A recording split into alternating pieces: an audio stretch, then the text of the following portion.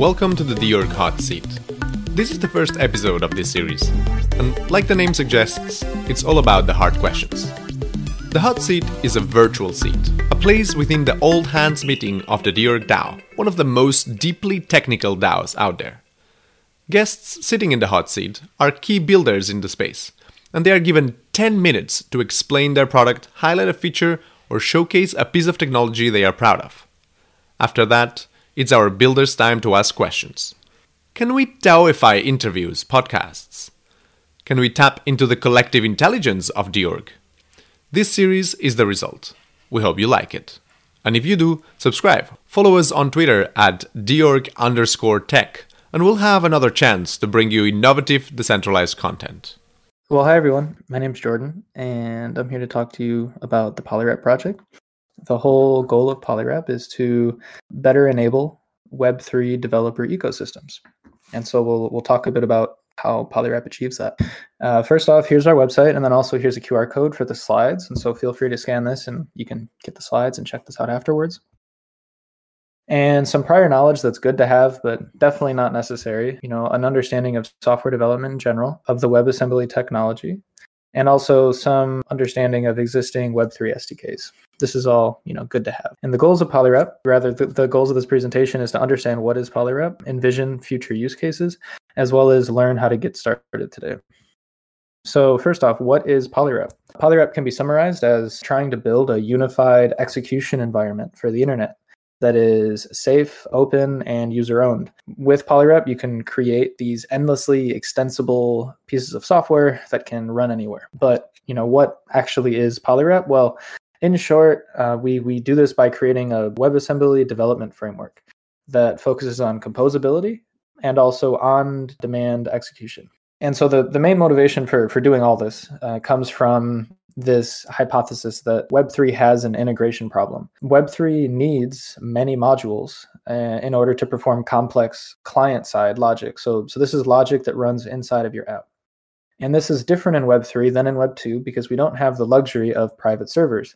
And so when you're interacting with networks like IPFS and Ethereum, or using protocols on top of them, like let's say Uniswap, there's logic that has to be happening inside of your application before you actually issue that request to the Ethereum node or that request to the IPFS node. So all that logic typically is bundled into these SDKs, primarily in JavaScript. And so our thesis here is that these traditional modules, these JavaScript modules, are really holding software back. And this is because we've identified these 5 core problems. These SDKs are language specific, so you can only use it in JavaScript. You can't use it in another language like Go, let's say. They're also insecure by default, so they get added to your application directly. And so they can do whatever your application can do, which is not a good thing when you're including foreign code. These SDKs are not standardized, so composing them together is rather hard. They're also not upgradable because they get statically bundled into your app and they can't be upgraded. And then lastly, they bloat your application because they all get bundled into the same app. So you have a ceiling on how many integrations you can add to your Web3 application. And so Polywrap modules aim to solve all these. And I'll talk in more detail of how this actually works. But in summary, wrappers, these are the Polywrap modules that we call wrappers, are multi-language. They are secure by default, composable, upgradable, and allows you to create scalable applications. So how does WebAssembly is a very compact bytecode standard that is very easy to run in your Go application, in your Rust, in your Python, in your JavaScript. So any type of language or platform you're running on, WebAssembly can run there. Also, WebAssembly is secure by default. So these little WebAssembly modules are actually sandboxed. So they cannot do everything that your application can do. So if your application has access to your private keys or to your file system, these WebAssembly modules cannot, unless you give them access to explicitly inside of your app. Also, another note on security is that this is a great platform for building capability-based security.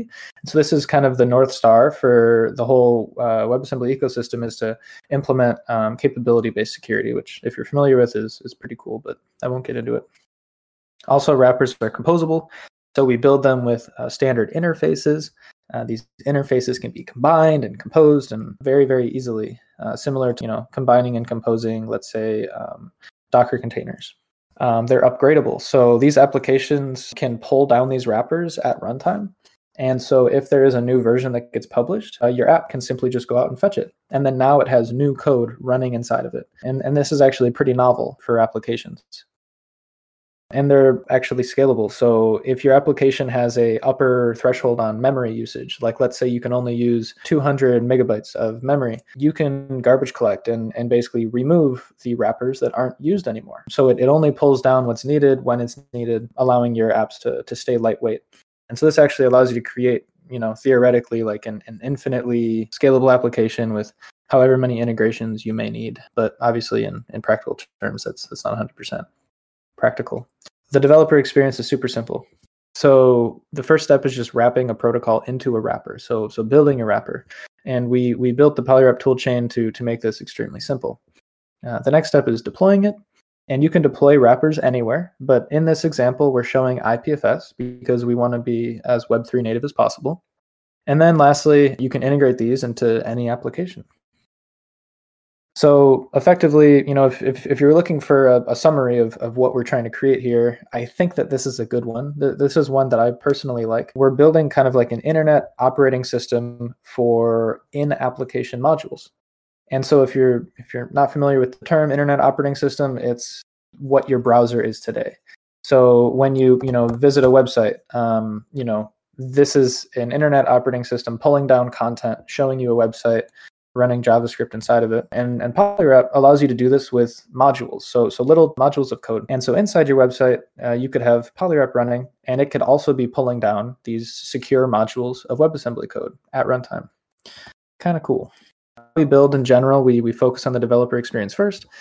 We build extendable systems. So everything we build it with developer extendability in mind. So we don't make assumptions about what tech you want to use. You can use Polywrap with a full Web 2 tech stack. You can use it with a full local only tech stack with like the file system, or you can do full Web 3 with IPFS and Ethereum or whatever you want. So everything is customizable. And then lastly, we standardize along with adjacent technologies. So like we're building on top of existing standards like WebAssembly, and then we create our own standards when necessary. And so one of those standards we've created is called the WRAP standard. It stands for WebAssembly Random Access Protocol. The idea here is that we want to randomly be able to access WebAssembly modules. So we created a protocol around this. But I won't get into too much details, but the whole goal is for it to feel like magic. So Polywrap, using a Polywrap client, you can invoke or call any WebAssembly module. You simply provide its URI. So here we're providing an ENS domain that has a package at version 1.0. And inside of that wrapper, there's a function called sum method, and we're providing these arguments. And so, by simply pasting this into your app, you can now, pull down this WebAssembly module and run this function. So just this kind of magic on-demand execution environment. Where do we fit into the broader ecosystem, if you were wondering? Our standard with WRAP lies on top of like WASM and the component model, and we sit kind of adjacent to the WASI standard, which is in very preliminary stages. And then as far as the runtime, the Polywrap client has a WebAssembly VM inside of it. All right, so now the fun stuff, like what are example use cases of Polywrap? I'm going to just kind of quickly go through these, but if any of these pique your interest, let's talk about it afterwards. Universal SDKs, so building an SDK that can run anywhere. Upgradable SDKs, so if you wanted to build, let's say, a smart contract protocol and have a SDK for it, you could store that SDK on, let's say, an ENS domain. And then if your DAO votes to upgrade your smart contract protocol, in that same transaction, you can upgrade your SDK. And so this actually allows you to create like on-demand upgradable SDKs that can kind of speed out updates to all of their integrators so that they don't have to rebuild their apps, which is really, really useful for smart contract protocols. Standard interfaces. So with wrappers, you can create standard interfaces. For example, like an automated market maker, or a bridge or a blockchain. And then based on these standard interfaces, you can create aggregators. So you can create aggregators. And the reason they're future-proof is because the source of the aggregation can be somewhere that's external to the app. So think of your app looking to a registry on chain, and it can pull down the latest set of implementations, and it can run those as it sees. So this allows your, Web3 aggregation applications like your portfolio viewers or your created on the fly on demand and be as like AWS Lambda. Polywrap makes building something like that very, very simple. And I'll show an example of that. Hybrid compute, being able to run things on the server and the client in a given workload. All right, and so we've been building for around 2 years. And releasing like our first kind of official version called Origin. And we've been kind of revving versions on top of that. And we're currently sitting at 0.9, 0.10 in the works, which support you can build wrappers in an example based on the tokens in your portfolio. It pulls down different wrappers to show their balances. So this allows you to basically integrate DeFi wrapper into your app. And then you can have the same functionality as, let's say, Zurion or Zapper by just including this one wrapper, and it'll get updated into the future. That's kind of the goal with it. Gelato off-chain resolvers is an example of node runtimes. So the Gelato project has a beta release of this out now. And these nodes, these Gelato nodes, run wrappers inside of them to perform off-chain logic. And so here's an example of it, this like scheduler. And if you look down here, this off-chain resolver hash, this is actually the IPFS hash of a wrapper. And so, if you look at this on wrappers.io, you can see what the WebAssembly looks like and see what the schema is and all that fun stuff. So, and then also wrap.link. So this is a fun project that Yuri had created, who's also a member of dOrg. And basically here with wrap.link, you can execute any wrapper. And so this is just a simple, fun example where we're executing the HTTP wrapper. And we're calling the get function. And the URL we're giving it is dOrg.tech. And so what we get back is an HTTP response. And in the body, this looks like HTML because it is. And so this is the HTML of the dOrg website. And so if we search for dOrg, we'll actually see the content of the website. dOrg's Web3 Labs will bring your ideas to life. And this is all just through, giving this serverless runtime a link to a wrapper and a function to execute. So you can start building today. We have docs out there. You can check out all the awesome projects in the ecosystem, join our Discord, ask us questions. It's a very fun project, and happy hacking. Hopefully this allows you to create your Web3 dream applications. Wow. You've mentioned a few times how they're future-proof and how these wrappers you don't need to change anything even if the upstream, whatever you're using, changes. But what happens if, let's say, IPFS does a breaking change and something changes in the way you do certain things around IPFS? Do you still need some sort of downstream integrator to actually wrap this new function, this new functionality, this new or this breaking change that you have created?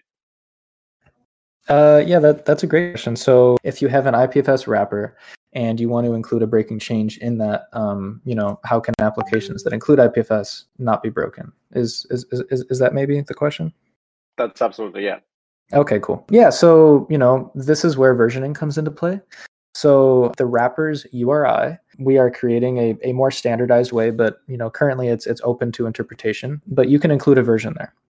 And so similarly, how I was showing like domain.eth, at version.1.0.0. If I did, version at 1 and just left it as that, that's the major version. And so, if this wrapper was, conforming to semantic versioning standards, version 1 should never be broken, right? It should always just have the latest with no breaking changes made to the interface. And so that is just kind of a summary, I guess, like in the same way that when you include like an NPM module or a Rust crate, you specify a version and you can select whether you want patch upgrades, minor upgrades, or major upgrades. You can do that same thing with wrappers. But this doesn't protect against the case where the IPFS protocol itself introduces a completely breaking change. It's similar to like an Ethereum hard fork where, all Ethereum RPC applications are now broken. Like, that case cannot be protected against. But with these decentralized networks, that typically doesn't happen because they implement proper versioning semantics. Excellent. Perfect. Yeah, thanks for that. So who takes care of the wrappers, and how do I, as a user of a particular wrapper, know that this wrapper is going to be updated at the same rate as the protocol that it's wrapping? Yeah, that's a great question. Typically, you would want to use something that is maintained by the protocol itself. Similarly, just to kind of talk about an analogous situation, if I were to look on like crates.io for a Rust crate for, let's say, the Ethereum network, and I found one that is being maintained by some random person or team that I don't quite know who they are, and new versions haven't really been pushed to it in a couple months, I am not very confident about using this crate because it doesn't seem to be like a core priority of the Ethereum development team, let's say. So that same thing exists with wrappers. And what the Polywrap DAO is trying to do is it's trying to build this early, robust ecosystem of wrappers that we are trying to keep maintained with the ecosystems they serve. And so an example of this is we are working with the Gnosis Safe team to build a wrapper around the Gnosis Safe protocol. And they are personally interested in using Polywrap. And so maintaining this wrapper should be a core priority of theirs. And one way to increase the trust level of that for a consumer of this wrapper is to maybe host it at a Gnosis Safe owned ENS domain, so that way you can be sure that this safe is basically published by the organization or by the protocol, and it's being maintained by them. So levels of trust in what you integrate is kind of a complex thing, but this exists in every package ecosystem. And we're certainly trying to build tools and partnerships to make sure that this is an easy thing to navigate for developers in Polywrap. Right on. Okay. How many of these is the Polywrap team maintaining versus how many are maintained by the protocols? Awesome. Yeah, that's a great question. So I'm going to read off of this awesome Polywrap list, which, I'm sad this isn't public right now, but it will be probably once this goes live. Currently, the Polywrap DAO is maintaining an Ethereum RPC wrapper, so a wrapper to be able to interact with Ethereum nodes, as well as an ENS wrapper, an IPFS wrapper, and then a few other like system level ones, like for networking and file system and logging. But that's pretty much it for right now. And we've also built a few others that are standalone that really shouldn't change. Like, for example, a good example of an unchanging protocol is Uniswap and its V2 and V3. So we've built those wrappers and they shouldn't need to change at all. And then we're also helping sponsor the creation of the DeFi wrapper, but we're looking to other organizations to help build that as well and help maintain it. And then wrappers that are not maintained by us, the Safe DAO has sponsored the creation of the Safe wrapper. The XLR Bridge project has sponsored the creation of an XLR wrapper. And then also, I believe, different blockchains. Yeah, so Tezos, Near, and also Substrate, they've all sponsored the creation of wrappers. So Polywrap DAO obviously has an interest to help maintain those, but it's not the primary contributor, let's say. Cool. Excellent. I have a question. Now Cool. Excellent. Cool. So Jordan, you mentioned that eventually we want to support JavaScript in WebAssembly, right? So I have a question. If I understand things correctly, the purpose of AssemblyScript it's to basically give you the experience of JavaScript, but being able to compile to WebAssembly. I was wondering, have you thought like how this will work? Like probably using another runtime, and does that make sense to you? Yeah. Let's start with the JavaScript question. So how can you run JavaScript in WebAssembly? JavaScript is a interpreted language. It's a scripting language is like a common term, similar to like Python or like Lua. And so scripting languages need to be run inside of a runtime that supports it. And so you cannot basically compile JavaScript directly to WebAssembly. And so what we're planning on doing is we're planning on building a wrapper in WebAssembly that has a JavaScript runtime inside of it. And then you can then load that script into your wrapper and execute it. And there's lots of other WebAssembly projects that have done this as well to be able to execute JavaScript inside of the WebAssembly context. And so the reason for this is because there's just so many developers that are super familiar with JavaScript and they like using it, and so they want JavaScript support. And then your question about AssemblyScript and how that differs. AssemblyScript is not JavaScript. It's actually kind of like it tries to be similar to TypeScript mostly, and it compiles directly to WebAssembly. And so AssemblyScript is a great option for people that want a familiar syntax, but it doesn't have the benefit of all of the packages that exist in the JavaScript system. So a lot of stuff in AssemblyScript has to be built from scratch. And so having JavaScript support will allow you to tap into that huge ecosystem of JavaScript packages that exist today. So a lot of the features listed as features of Polywrap are also features of WebAssembly in general, like secure by default and being able to run in any language or to be written in any language. So what are the main differentiating features between Polywrap and WebAssembly itself? What does Polywrap build on top of WebAssembly? Yeah, that's a great question. So WebAssembly is a low-level standard that is hard to build on top of. So, for example, it today only supports sending integers across the WebAssembly boundary. So good luck, sending a complex data structure. Also, there's no kind of standard way of creating interfaces on top of your WebAssembly module. So knowing what code can be executed inside of it is hard. And the list goes on. Like the WebAssembly of today is just a very basic bytecode standard. And they're obviously working progressively to build new standards to make it more and more capable of more functionality. But Polywrap wants to build an easy developer experience on top of the WebAssembly core technology to allow developers to do these things as soon as possible. And so that's one way to look at it. That WebAssembly is rather slow moving, as it should be, because it's a fundamental standard. And Polywrap is pushing the boundary of what's possible with WebAssembly today. And then lastly, there are things that are in Polywrap's vision statement and what we are trying to do that are not on the radar or scope of the WebAssembly project as a whole. And so an example of this is, being able to create these future-proof aggregators, or being able to create these like on-the-fly dependency injection standards, being able to have a URI format to be able to easily identify these different modules on different hosting solutions. So yeah, there's lots of like higher order problems that Polywrap is solving to be able to address the needs of developers and the general development and also the Web3 space specifically. A way to think of this is like all of the web development frameworks that were built on base HTML. And the base HTML standard kept iterating and evolving little by little, slowly adding, like, let's say the concept of web components. But things like React had already existed for a while, which kind of like pushed developers and allowed them to create these like component-based applications. So that's a good way, I think, of thinking about the complementary doings of WebAssembly and Polywrap. Thank you. I was just wondering, when can I use the Polywrap to execute WASM modules in the MetaMask snap that me and Niraj plan to build at India this weekend? Yeah, I'm kicking myself because I planned on putting that in the slides, but I forgot to this morning. But yeah, Chris, who was just talking, and also Niraj are in India Hackathon, and they're planning on adding Polywrap support to MetaMask.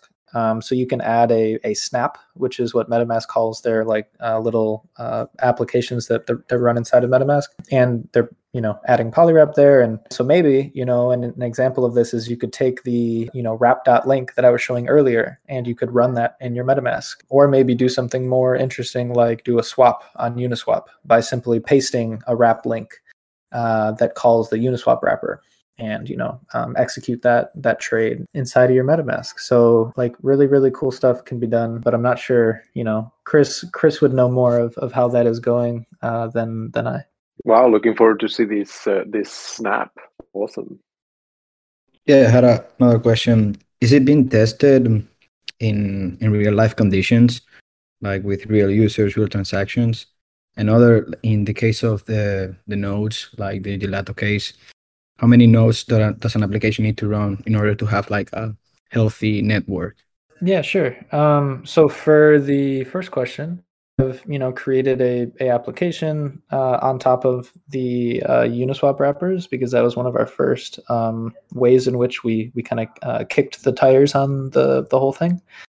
And you're able to use that application today if you wanted, and it sends transactions to any network you would like to transact with. So that's kind of just like one example. But the project is still early. So if people are looking to use this in production for real, please get in contact with us. We'll work with you to make that happen in a responsible way. So I would say that the project is still under development. We're getting close to stamping it production ready, but that's happening gradually with the different integrations we're working with. And then as far as like how many nodes should Gelato be running to have a resilient network, I think was the question. Yeah, I'm not sure. The whole node network stack is something that different projects tackle for themselves, and that's out of scope for the Polywrap project. We just provide the runtime for these nodes. That would be up to Gelato to figure out how they want to build their resilient network. Awesome. Thank you. And thanks for the disclaimer. Yeah, for sure. All right. So with that, we have reached the end of the dOrg hot seat for today.